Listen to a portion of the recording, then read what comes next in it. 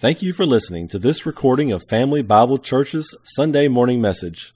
We pray that God will use this word to bless and encourage you. John 12:12. And your bulletin says we'll read through verse 50, but we're actually only going to go down to verse 36. The next day, a great multitude that had come to the feast, when they heard that Jesus was coming to Jerusalem, took branches of palm trees and went out to meet him and cried out, "Hosanna! Blessed is he who comes in the name of the Lord, the King of Israel." Then Jesus, when he had found a young donkey, sat on it, as it is written, "Fear not, daughter of Zion. Behold, your king is coming, sitting on a donkey's colt." His disciples did not understand these things at first, but when Jesus was glorified, then they remembered that these things were written about him, and that they had done these things to him. Therefore the people who were with him when he called Lazarus out of the tomb and raised him from the dead bore witness. For this reason the people also met him, because they heard that he had done this sign. The Pharisees therefore said among themselves, "You see that you are accomplishing nothing. Look, the world has gone after him." Now there were certain Greeks among those who came to worship at the feast. Then they came to Philip, who was from Bethsaida of Galilee, and asked him, saying, "Sir, we wish to see Jesus." Philip came and told Andrew, and in turn Andrew and Philip told Jesus. But Jesus answered them, saying, "The hour has come that the Son of Man should be glorified. Most assuredly, I say to you, unless a grain of wheat falls into the ground and dies, it remains alone. But if it dies, it produces much grain. He who loves his life will lose it, and he who hates his life in this world will keep it for eternal life. If anyone serves me, let him follow me, and where I am, there my servant will be also.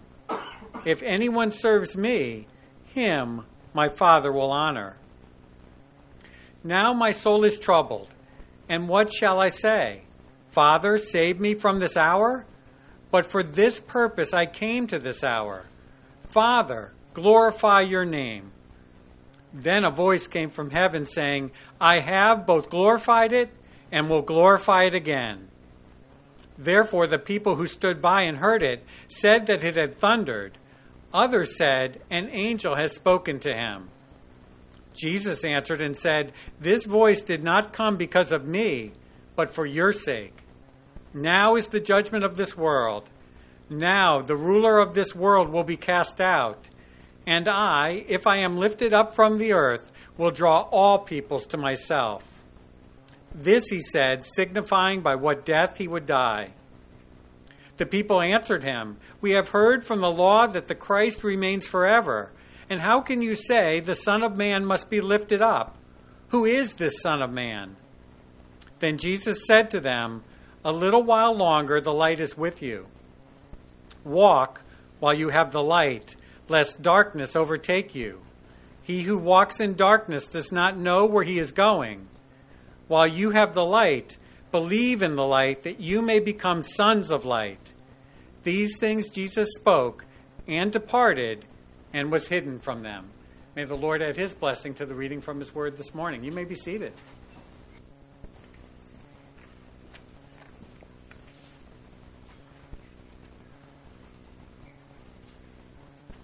We have been considering now the gospel according to John for months. And again, we've started off every week with the reminder of John's purpose, and that is that he is not just presenting Jesus, again, as I mentioned last week, but rather he is revealing how Jesus presented himself as the Son of God, who became the Lamb of God in order to take away the sins of the world. That it's not just John's presentation of John's belief, but rather what Jesus had declared about himself. And Jesus has, at this point, declared himself as I am. And so if you remember going all the way back to July 4th, the entire message was on Yahweh, bringing us a context to go into John chapter 8 about what the Jewish people understood when they heard Jesus say, I am, I am. And so, Ani Yahweh, the Hebrew, is what I am, Yahweh. I am, I am. And so, Yahweh means the one who exists. Literally, it means I am that I am. And so, when Jesus then declared this, he was coming out and basically telling everybody, look, I'm Yahweh. I'm Yahweh. I'm Yahweh incarnate. And at this moment, everybody's kind of wondering who Jesus is anyway. But now, all of a sudden, they're forced to come to this point where this guy now is declaring himself to be God. And he is backing it up with a lot of mighty signs. And so, when you look at this slide, are you overwhelmed with information? I could have put a whole lot more on here. My thought process was, when I put all this together on here, and I could have put more of these pictures on here, right, that we've gone over, you kind of look at this thing and you're thinking, there's too much information there. So just think if I would have added a lot more of the pictures. Okay, up in the upper left-hand corner, that was back at the Feast of Tabernacles, okay, when Jesus was there, and he declared, if anybody's thirsting, let him come to me, right? It was on the great day of the feast, and then he declared that he was the light of the world. And then we went into the Feast of Dedication, which what we refer to as Hanukkah. And he again refers to himself as the light of the world, and he's going to talk about that again today, a little bit today, more next week. So let me do a side thing here, that this message became 2 weeks of messages yesterday. I mean, as I'm just finishing the presentation, it was like, there's no way I'm doing all this. So don't worry about it. If you're looking at the sermon note sheet, only half of that's being done today. So maybe, hopefully, Lord willing. Anyways, so there's just so much that's going on here. And so think when Jesus is coming into Jerusalem now, okay, you got to, again, put yourself in the mindset of these people.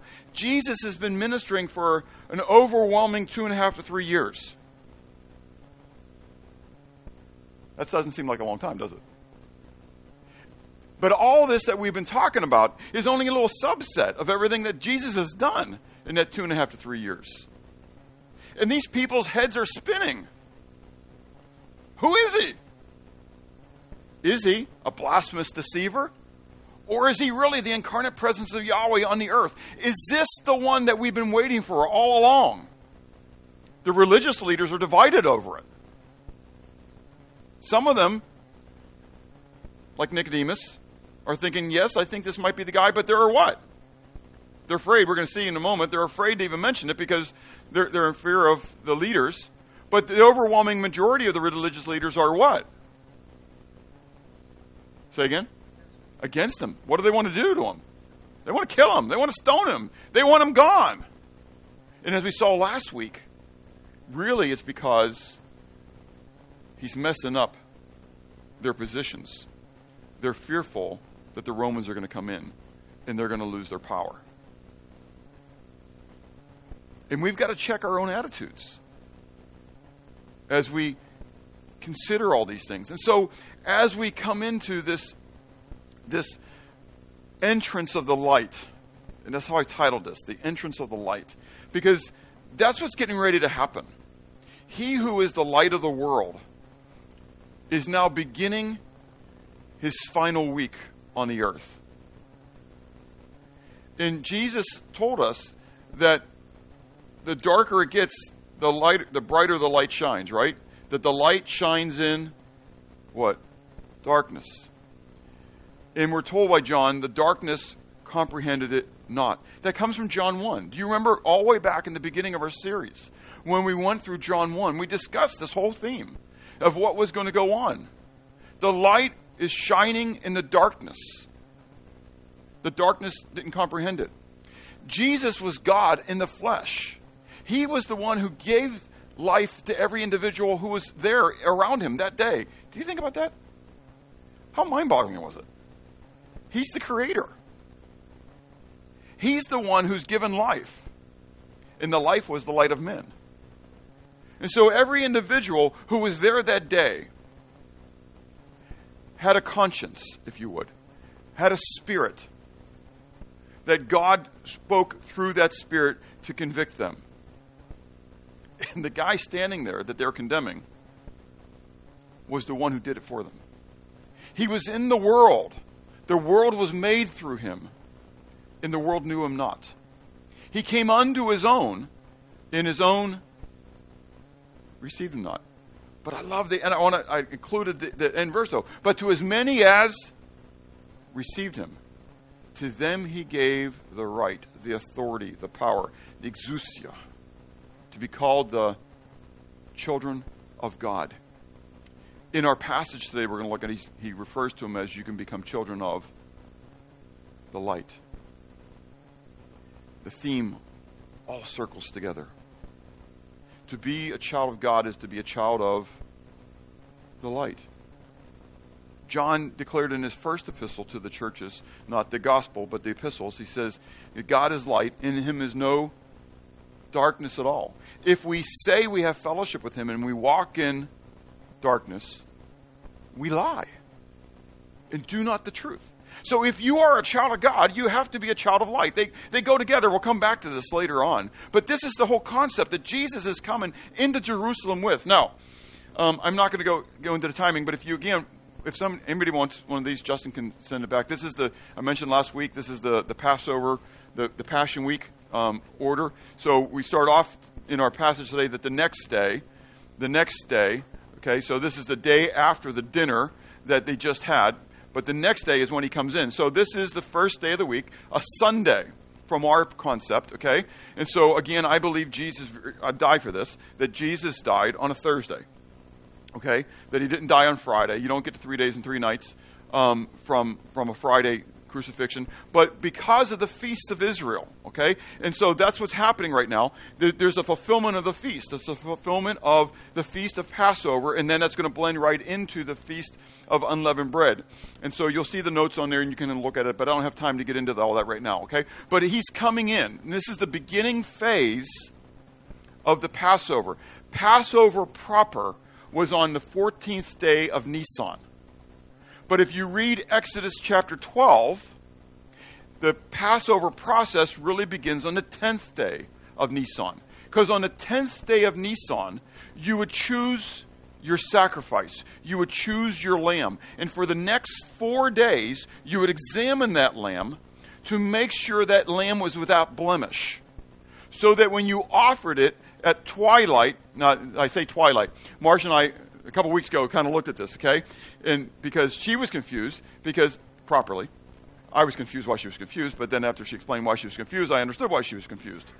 And then I was confused. And so, anyways, but you'll get what I'm going to say. I never questioned what twilight was. Twilight was between 3 o'clock and 6 o'clock, because that's what it's recorded as being. Twilight to her was after sundown. And for most people, that's what it is. It's between sundown and the sun gone. But literally in the Hebrew, it says between the evenings is literally what it says. And so the beginning of sundown in the Hebrew mind is noon. Because the sun's setting on the other side. It's been rising. It's peaked. And now it's what? Setting. And the second half of the setting is going below the horizon. Okay? We, Western mindset, think differently, okay? And it never occurred to me. I didn't even process my brain. So if you've ever debated that, that's where that's at, okay? So twilight is actually 3 to 6 o'clock in the afternoon, okay? So in Bob's brain, talking Western now, okay, between 3 and 6 o'clock on Thursday afternoon is when Jesus died, okay? Forget that. Talking Hebrew now, okay? Talking with Hebrew mind. At the end of the day, on the 14th day of Nisan, Christ was crucified. So the middle of the afternoon for us, the end of the day for them, was one and the same. Okay? John is writing to a mixed bag. Okay? He's a Jewish guy writing to a Gentile audience or a Hellenized audience. Okay? So it kind of gets confusing when you're looking at some of the stuff. And I said I wasn't going to get into this. Anyways, so all this is fun stuff for me though, okay? And so it's exciting how this is playing out. So Jesus is coming into Jerusalem on that day, okay? He's the light of the world coming into Jerusalem, okay? He's everything for them. And what we're going to see is that there are 4 groups of people. First of all, there is the crowd that is crying out. And they're crying out, as we read this, right, as Chuck read it, Hosanna, blessed is he who comes in the name of the Lord, the King of Israel. Then they said, fear not, daughter of Zion, behold, your king is coming, sitting on the donkey's colt. Okay? Two different passages. The first one that they're crying out is from Psalm 118. Now, Psalm 112 to Psalm 118 were called the Hallel. Okay? Those were the songs of ascent. That as they would go, like during feasts and stuff, and they would be coming to Jerusalem, they would be singing these, kind of like we were saying part of Psalm 119, that they would be singing these psalms as they go to Jerusalem. Okay, but the culmination, the one that was at the end was Psalm 118. Okay, and so this is what they're singing this as they come in this mindset into the feasts. Okay, and they're really excited about it again because these people understand who Jesus is. They're not worried about their power being lost. Do you get it? They have total freedom. This guy's raising people from the dead. He's given a guy eyesight who never had it from the time he was born. They're getting it. This has got to be him. And so what do they declare? They declare, as we see in Psalm 118, okay, beginning at verse 22 for the context, the stone which the builders rejected has become what? The chief cornerstone. This was Yahweh's doing. It is marvelous in our eyes. This is the day Yahweh has made. We will rejoice and be glad in it. Save now, or in the Hebrew, Hosanna. Save now, I pray, O Yahweh. O Yahweh, I pray, send now prosperity, or literally success. It doesn't have to mean financial success. Okay? Send success. Blessed is he who comes in the name of Yahweh. We have blessed you from the house of Yahweh. God is Yahweh, and he has given us light. Bind the sacrifice with cords to the horns of the altar. Okay? So hopefully, as you're looking up there, you see two different colors that I've kind of emboldened, right? The first one, in the middle, is what we see them crying out. Save now, O Yahweh. Hosanna, right? And so they're recognizing him as the Messiah. They're receiving him as the Messiah. But do you note what else is going on in Psalm 118? As they're crying out for this deliverance, this salvation from Yahweh, what's tied to it? Look at the red. We just did the purple. A sacrifice. You say the sacrifice of Christ, but you're thinking hindsight, okay? Right. But in their mind, I mean, they're singing this. Make sense? They're singing it, and they may not put it all together. Think of being a Jew and struggling with Isaiah 53. How is he going to be, rejected of men and all this kind of stuff? Just a lot of these concepts aren't flowing together for you right now. But he's getting ready to reveal it to them. And so, unbeknownst to them, they're not just receiving their Messiah King, which we'll talk about in a moment, but they're also receiving their Passover lamb. He is going to be the sacrifice that's going to be bound to the altar of the cross. Remember, again, on the 10th day of Nisan, go back to Exodus 12, read it, check me out on this, okay? On Nisan 10th day of Nisan, they were supposed to choose their Passover lamb. Now, John doesn't bring out the next couple days, but Matthew does, and Mark does, Luke does. Okay? What happens on the next couple days between the time that Jesus enters into Jerusalem and the time that he is crucified? Say again, roll out, Chuck. He's examined. Who examines them? Pharisees, Sadducees, the scribes. I mean, they're all coming. They're all taking their shot. And you know what's really going on? They're proving the fact that he is without blemish. He's being examined just like the Passover lamb was to be examined. And I've shared this in the past, but what that means is so critical. Because Israel right now, so I'm not talking like right now in the Bible, but like right now, they want a red heifer. They're looking for a red heifer. They've had a couple red heifers. But the last one was disqualified because they found one white hair on its rear end. One white hair disqualified it from being a red heifer without blemish. They want this red heifer because they're going to sacrifice it, and they're going to take the ashes, mix it with the water. That's going to be able to cleanse and purify the temple. They've already got all the utensils. Side subject. Anyways, a lot of fun, okay? We're living in exciting days. That's all I got to tell you, okay? It's all playing out, okay? They've got herds of red heifers that they brought in that they're breeding. They're waiting for this perfect red heifer, okay? It's going to happen. Revelation 11 tells us there's going to be a temple, okay? So they've already got the altar of burnt sacrifice. They've already got the utensils. They've already got a priesthood established and purified. They're just waiting to get the sanctifying water. This is cool stuff. Anyways, but go back to Jesus then. If they can find one blemish in Jesus, one blemish, if they could find one blemish, do you get it? He's not it. He's not the perfect sacrifice. Throw him out. Start it all over again. That's why the battle intensifies. This whole week that we're getting into, that Jesus is about ready to come in. He knows he's getting ready to offer himself as the propitiation for the sins of the whole world.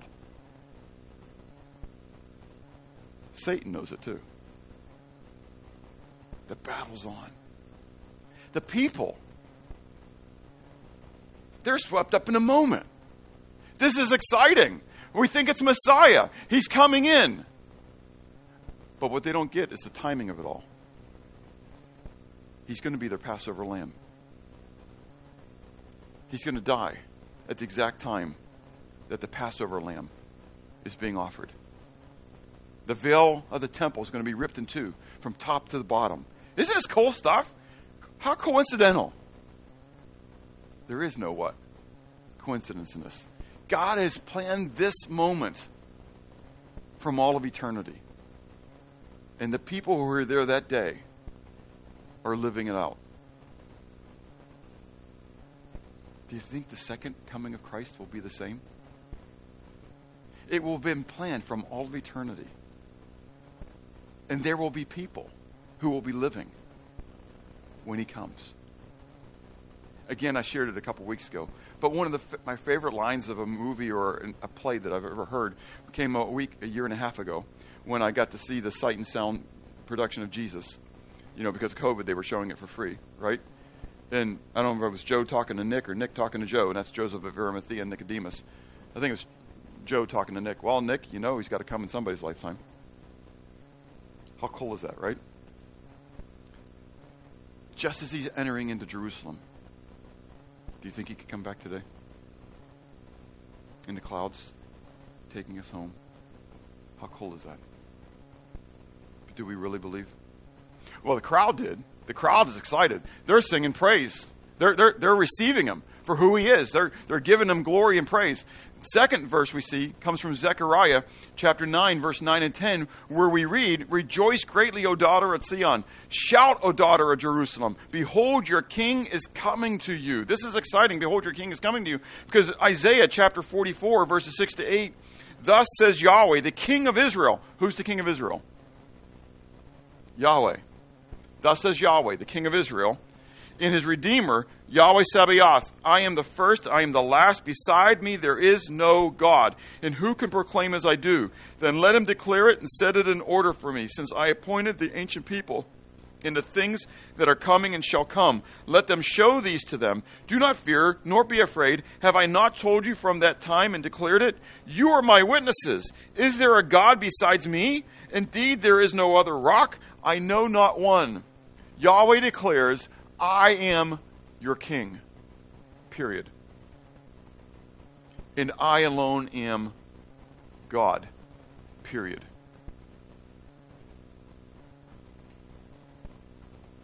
Can you imagine if you had any comprehension of these prophecies and the fulfillment of them going on, and looking at this guy, this human, this guy, riding in on this donkey. Well, you saw it earlier before I covered it up, right? He's coming in on a foal of a donkey.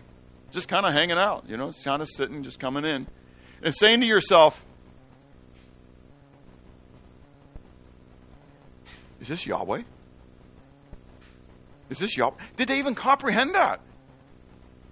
This is the battle that they're going through. But look what Yahweh says. Rejoice, O daughter of Zion. Shout, O daughter of Jerusalem. Behold, your king is coming to you. He is just and having salvation, lowly and riding on a donkey. He's coming in great meekness. Lowly. No pomp. He could have came with the herald out in front of him. But he did have a herald. Who was his herald? John the Baptist. But John was beheaded. He allowed his herald to be beheaded. Isn't it an amazing thing to think about? Huh? Okay? And so here he comes, lowly riding on a donkey, right? A colt, the foal of a donkey. I will cut off the chariot from Ephraim and the horse from the Jerusalem. The battle bow shall be cut off. He shall speak peace to the nations. He has a message of peace. And who is the message of peace to? To the nations. Yeah. Not just to who?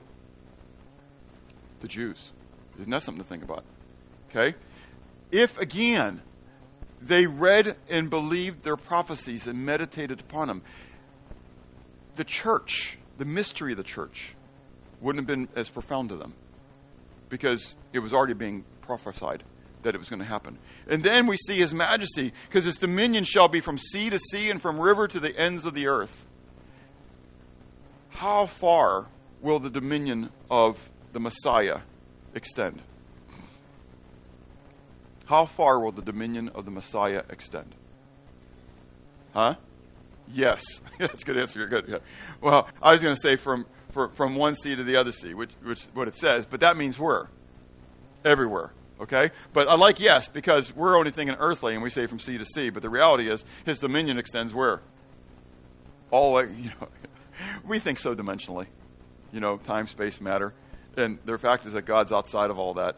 And so, but in my brain, I got to think time, space, and matter. He reigns forever. He reigns spatially everywhere, and he reigns in everything, that's where you can almost... Pantheist, you know what a pantheist is? What's a pantheist? They believe that God is in everything. And you can almost get where... I shared this in one of the classes, institute classes I did. And you can almost understand where pantheism comes from, because the fact is God is in, if you would, materialistically speaking, everything. He is everywhere. But he is not that thing. He's not the chair. I'm praying to the God of the chair. Well, that's not it. But God is everywhere present and throughout everything, because everything is held together. How? By the word of his power. It's just so fun. Anyways, so to think about this whole process, right? And here he is.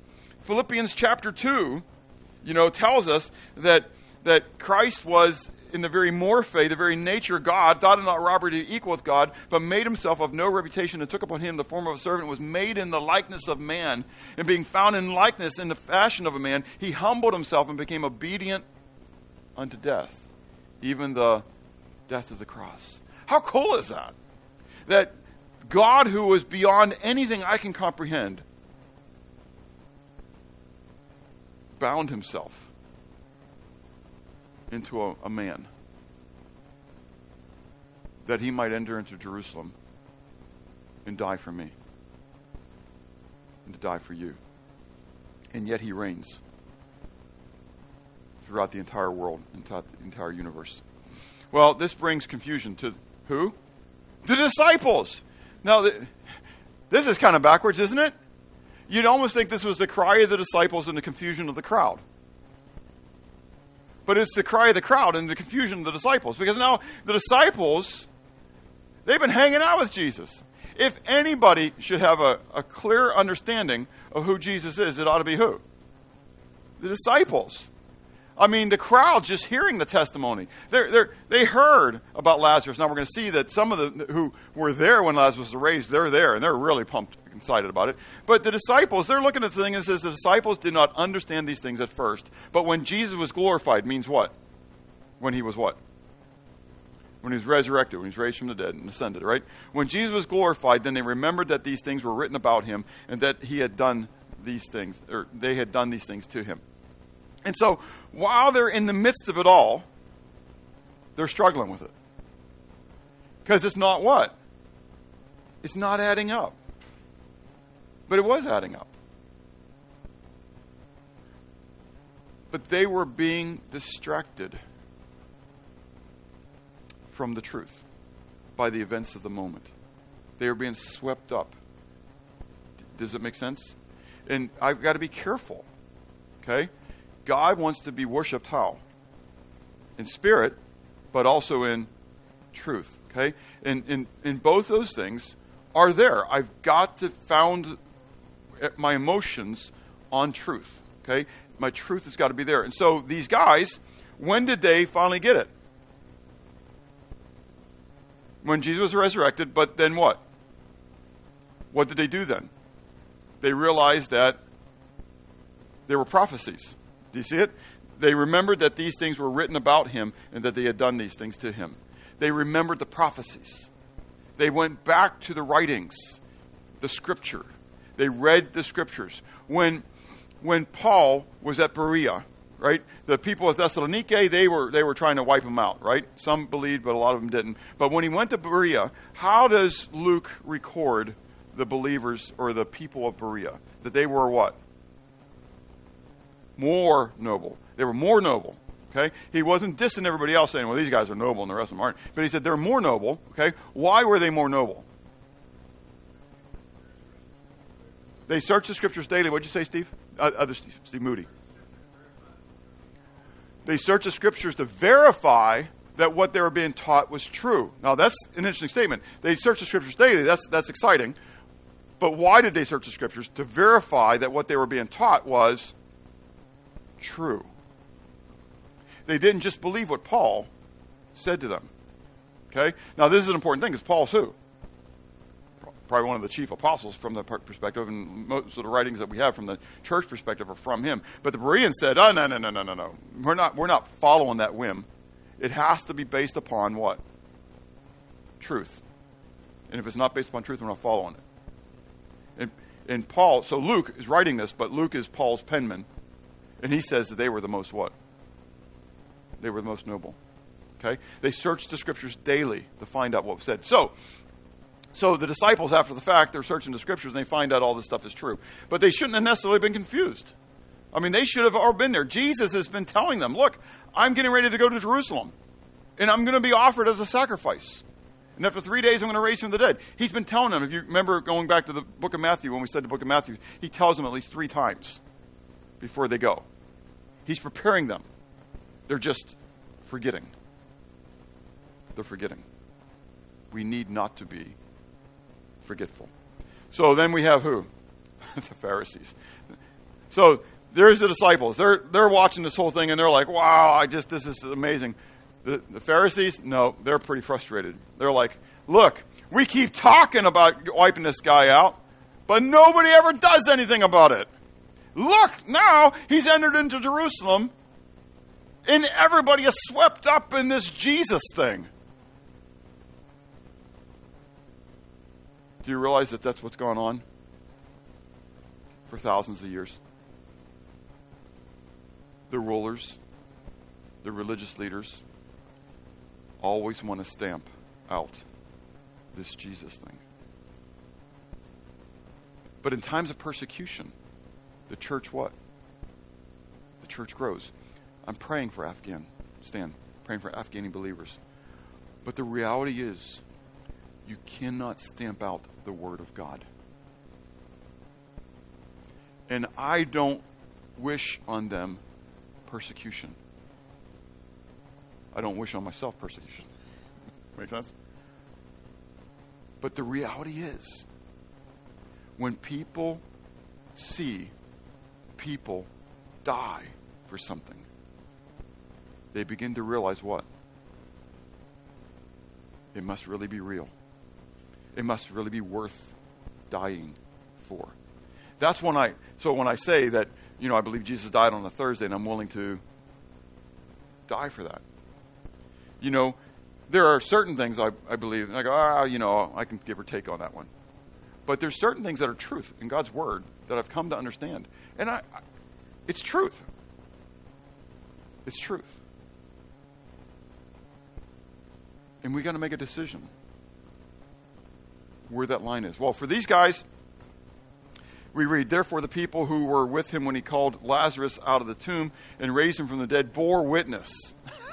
You got these people, all of a sudden, they're being emboldened, right?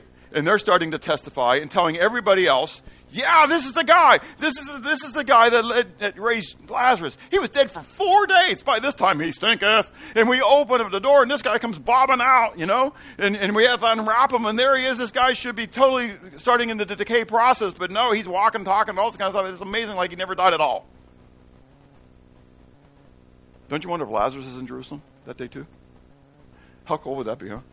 Maybe he's walking beside Jesus, and that's where all the testifying's going on. Do you see the guy next to him? I mean, that's the guy. He was dead, man. Literally dead. I saw him die. I saw him being buried. I know he was dead.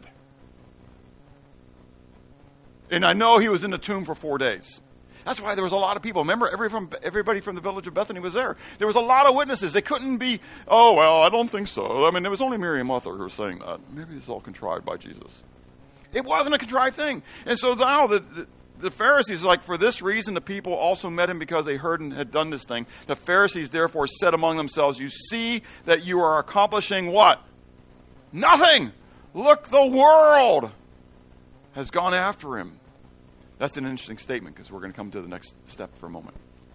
The world has gone after him. That tells me this isn't just localized anymore.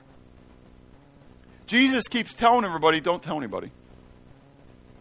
Miracle happens and he says what? Just keep this to yourself. It's kind of hard to keep to yourself that I was born blind and now all of a sudden I see. Aren't you the guy that was begging at the gate just like yesterday? Like you couldn't see? I mean, you've been there like every day that I know of. Aren't you the guy that was lame? I mean, you couldn't walk. You were sitting at the pool of Bethesda and like you couldn't move. How is it that you can walk now? Weren't you a leper? Weren't you living in a leper colony? How is it that you're like clean? Could you imagine all these things that have gone on and Jesus has done? Aren't you the guy that had like all these demons in you and you were breaking chains and your hair was like, and all this kind of stuff? I mean, I heard about when the pigs went running into the Sea of Galilee. Aren't you the guy that caused it?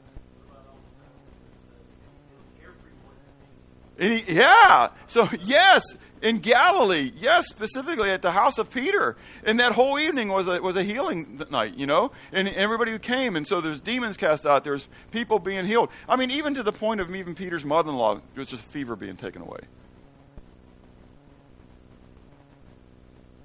Jesus didn't do it for show. But people talked. And now the whole world, this is his enemies talking. Now the whole world is going after him. They're receiving him as Messiah. There's no other way to put this. He's entering in during the Feast of Passover, or the beginning phases of it, and he's being received as Messiah. They want him dead. They are so frustrated. But this is the exciting part. This fourth group is exciting to me. We got the curiosity of the Greeks. This is what prompts these Pharisees, because it's not just Jews that are there. You got Greeks, and this is literally the word for Greeks. These aren't just Hellenized Jews. These are Greeks, okay? People from the nations, okay? That have come, maybe they're proselytized to Judaism. They've come to, so according, again, to the law, 3 times a year, the Jewish men were required to come to Jerusalem. Passover,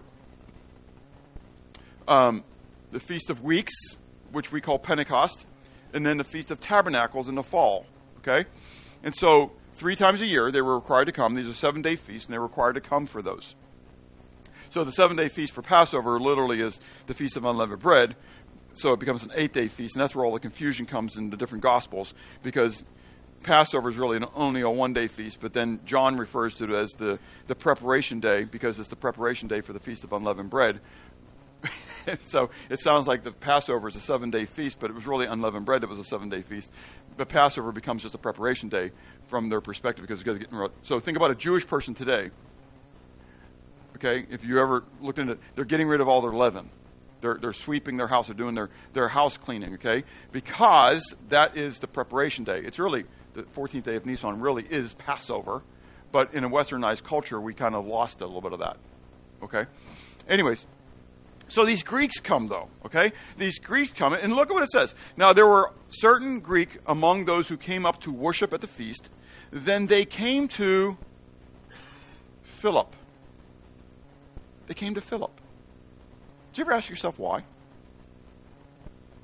Way back in the beginning, Philip was going out and drawing people to the Messiah. Philip then turns around and he goes to Andrew. And Andrew and Philip go to Jesus. But they go to Philip. And they go to Philip and they say, we want to see Jesus. Have you ever had anybody, and I want you to don't just answer this right away, but I want you to think about this. Have you ever had anybody come up to you and say, I want to see Jesus? They may not have said it verbatim, literally. Hey, I want to see Jesus. But just think about it. Has anybody ever really come up to you and they really want you to witness to them? You know it. Down deep inside, you know what they need and what they're really asking for. And you bailed on it. Because you were afraid of how they would respond. The second thing I ask myself, not just why did they come to Philip, my second thing I ask myself is, why did Philip go to Andrew? They want to see Jesus. Here goes Andrew. So my fourth son's name is Andrew Philip. And it's after this passage. My prayer for him is that he will be able to lead Greeks, if you would, to Jesus. That they'll look at him and they'll say, this guy can show me Jesus. I want to live a life that people feel comfortable coming to me, and say, I want to know about this Jesus of yours. What makes you different? What makes him different? I don't have a lot of time, and we're going to cover this passage again with next week, but I want to go into this, and that gets into the instruction of the light, because Jesus' response here. They come to Jesus, and they say, look, there's some Greeks here that want to talk to you. Okay?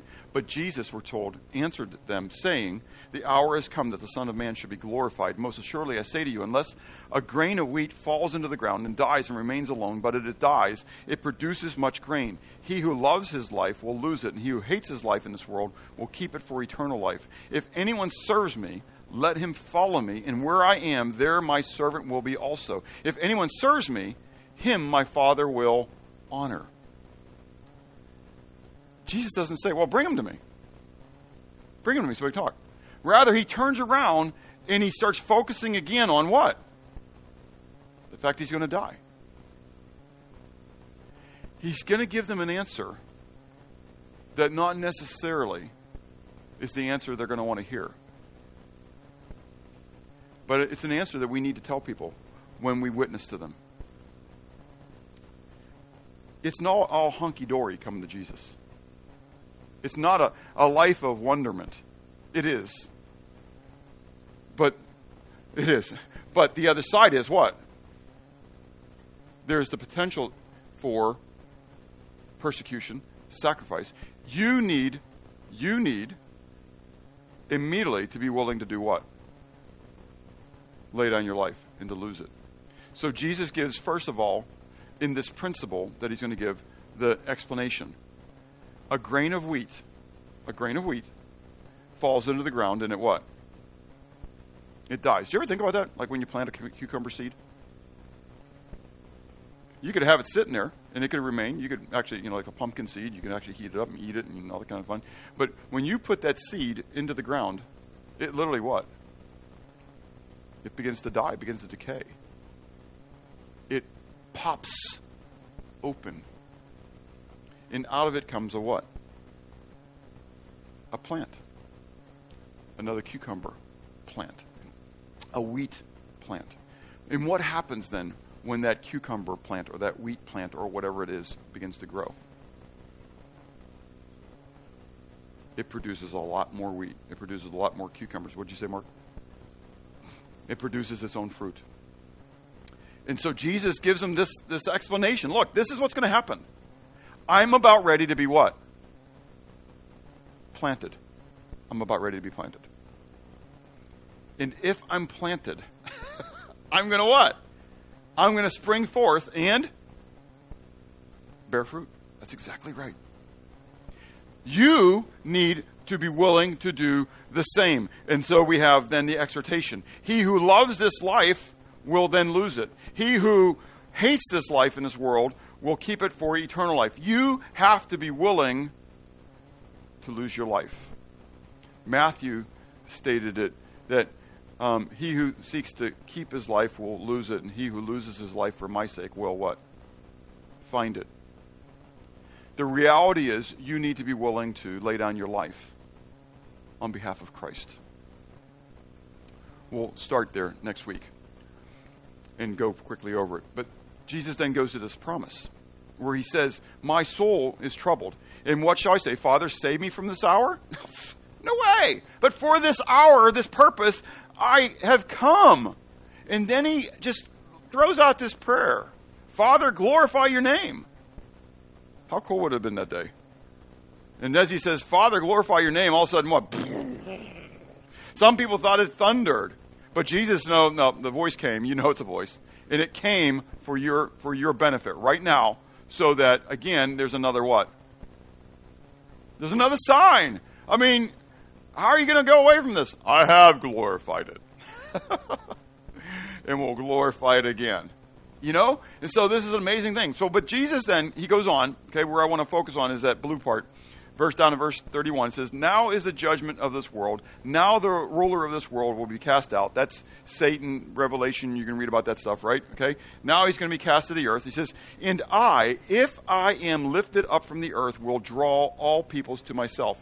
And so I mentioned this way back in John 6, that, again, Calvinists look at the passage in John 6 where it says that unless the Father draws them, you can't come. In the word helcho. And I said, when we get to John 12, you see the other end of this, right? Because this is the exact same word. Okay? And you got to be careful saying that this means drag and all this kind of stuff and how they interpret it, because that's how they lean on that and say, well, only these certain individuals can come. But the reality is, Jesus says, and if I be lifted up, was he lifted up? Yes or no? Or are we in agreement on that? Well, hallelujah. He then says, and if I be lifted up, I will what? I will draw all men to myself. So the same single word, helko, from the Greek, okay? Be careful of making theologies upon not context, but word, okay? The same word that you want to stand on, not you, but you get what I'm saying, that's going to say that only certain people can come, is the same exact word that Jesus just said, that there's going to be universal salvation. No, I don't believe in universal salvation either. Do you get it? Okay? But again, if I only took this passage, a little thing right here, and took this by itself, using this word, that's what you got. Because if you take it the same way, Jesus says that if I'm lifted up, then I'm going to what? I'm dragging everybody to myself. But as we looked at it then, what's the point of it? He is going to draw. And so he tells us, we're going to see when we get into John 14 and John 16, that he's sending the Holy Spirit. The Holy Spirit's already been there.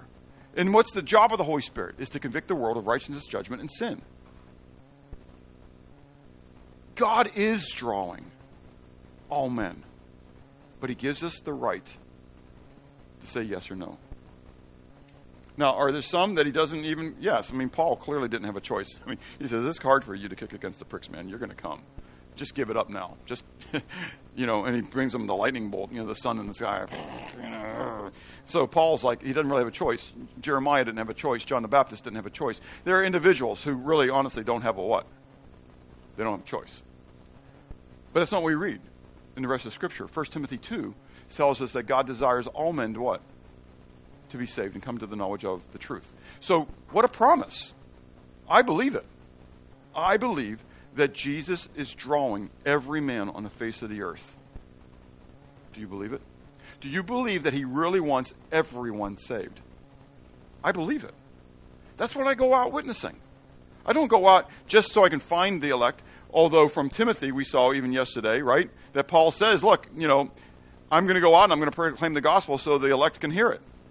So I don't know who the elect are, if they're the elect. Makes sense? Who has a choice and who doesn't have a choice?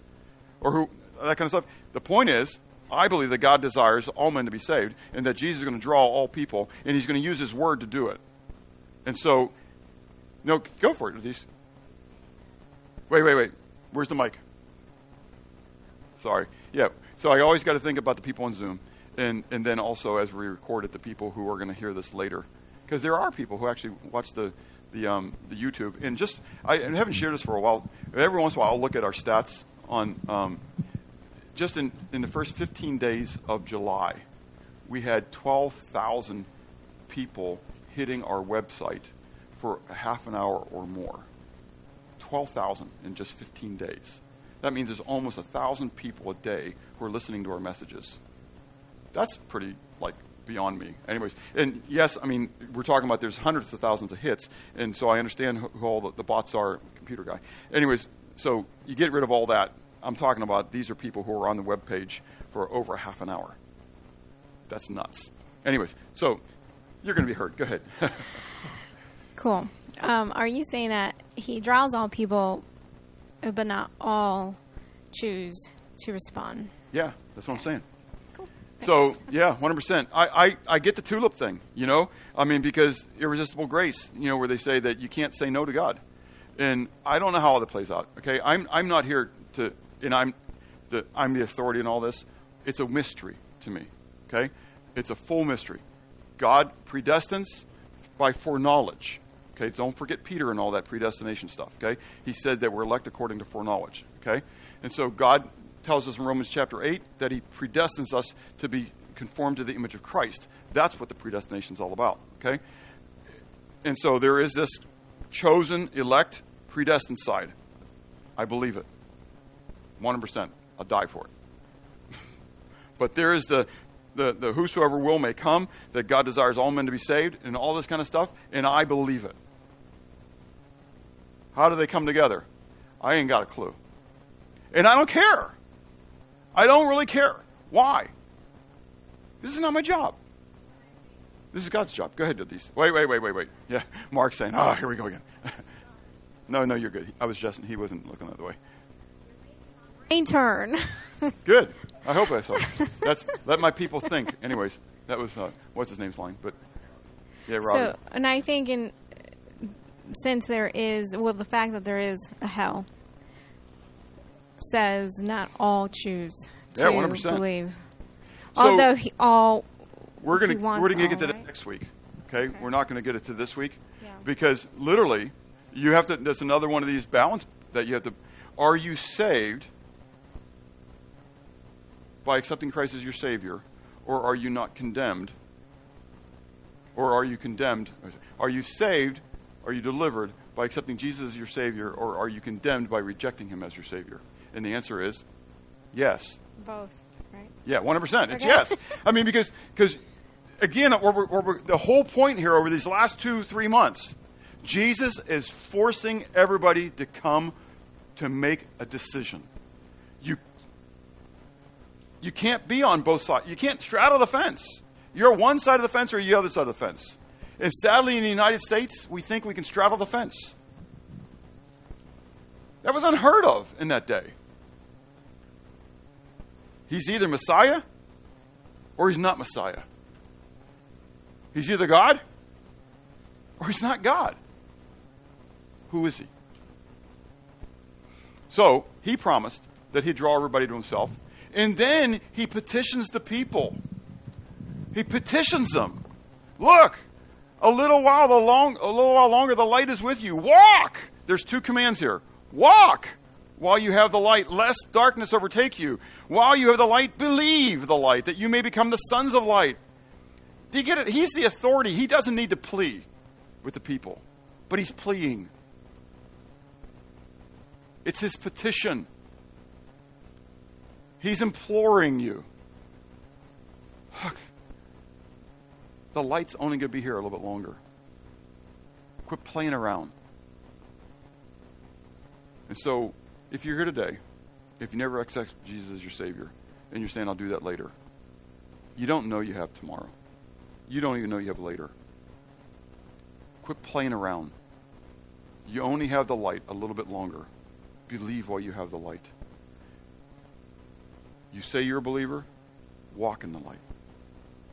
Again, going all the way back to the beginning, 1 John chapter 1. God is light, in him is no darkness at all. If we say we have fellowship with him and we walk in darkness, we lie and we do not the truth. Jesus is imploring us to walk in the light as he is in the light. Or he is the light, actually. So back in John 8, then said Jesus to those Jews who what? Believed him. If you abide in my word, then you are my disciples indeed. And you will know the truth, and the truth will what? Set you free. Set you free from what? Sin. Set you free from darkness. I come from the darkness to the light. That's what it's all about. And so, in the end, who is Jesus to you? Who is he? Is he God incarnate? Is he Yahweh in the flesh? That's who he is. And if he isn't that to you, you've got to analyze where that's at. In which group would you have been at the entrance of the light? Would you have been the crowd?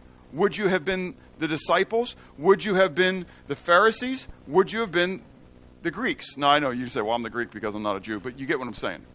Where are you in that? Are you crying out with worship? Are you confused? Are you having consternation? Or are you just kind of still on the outskirts, a little bit curious? Have you believed in the light? Are you walking in the light? Is there then a need to change the way you think and therefore change the way you act? Let's pray. Father, thank you for your love. Thank you for your mercy.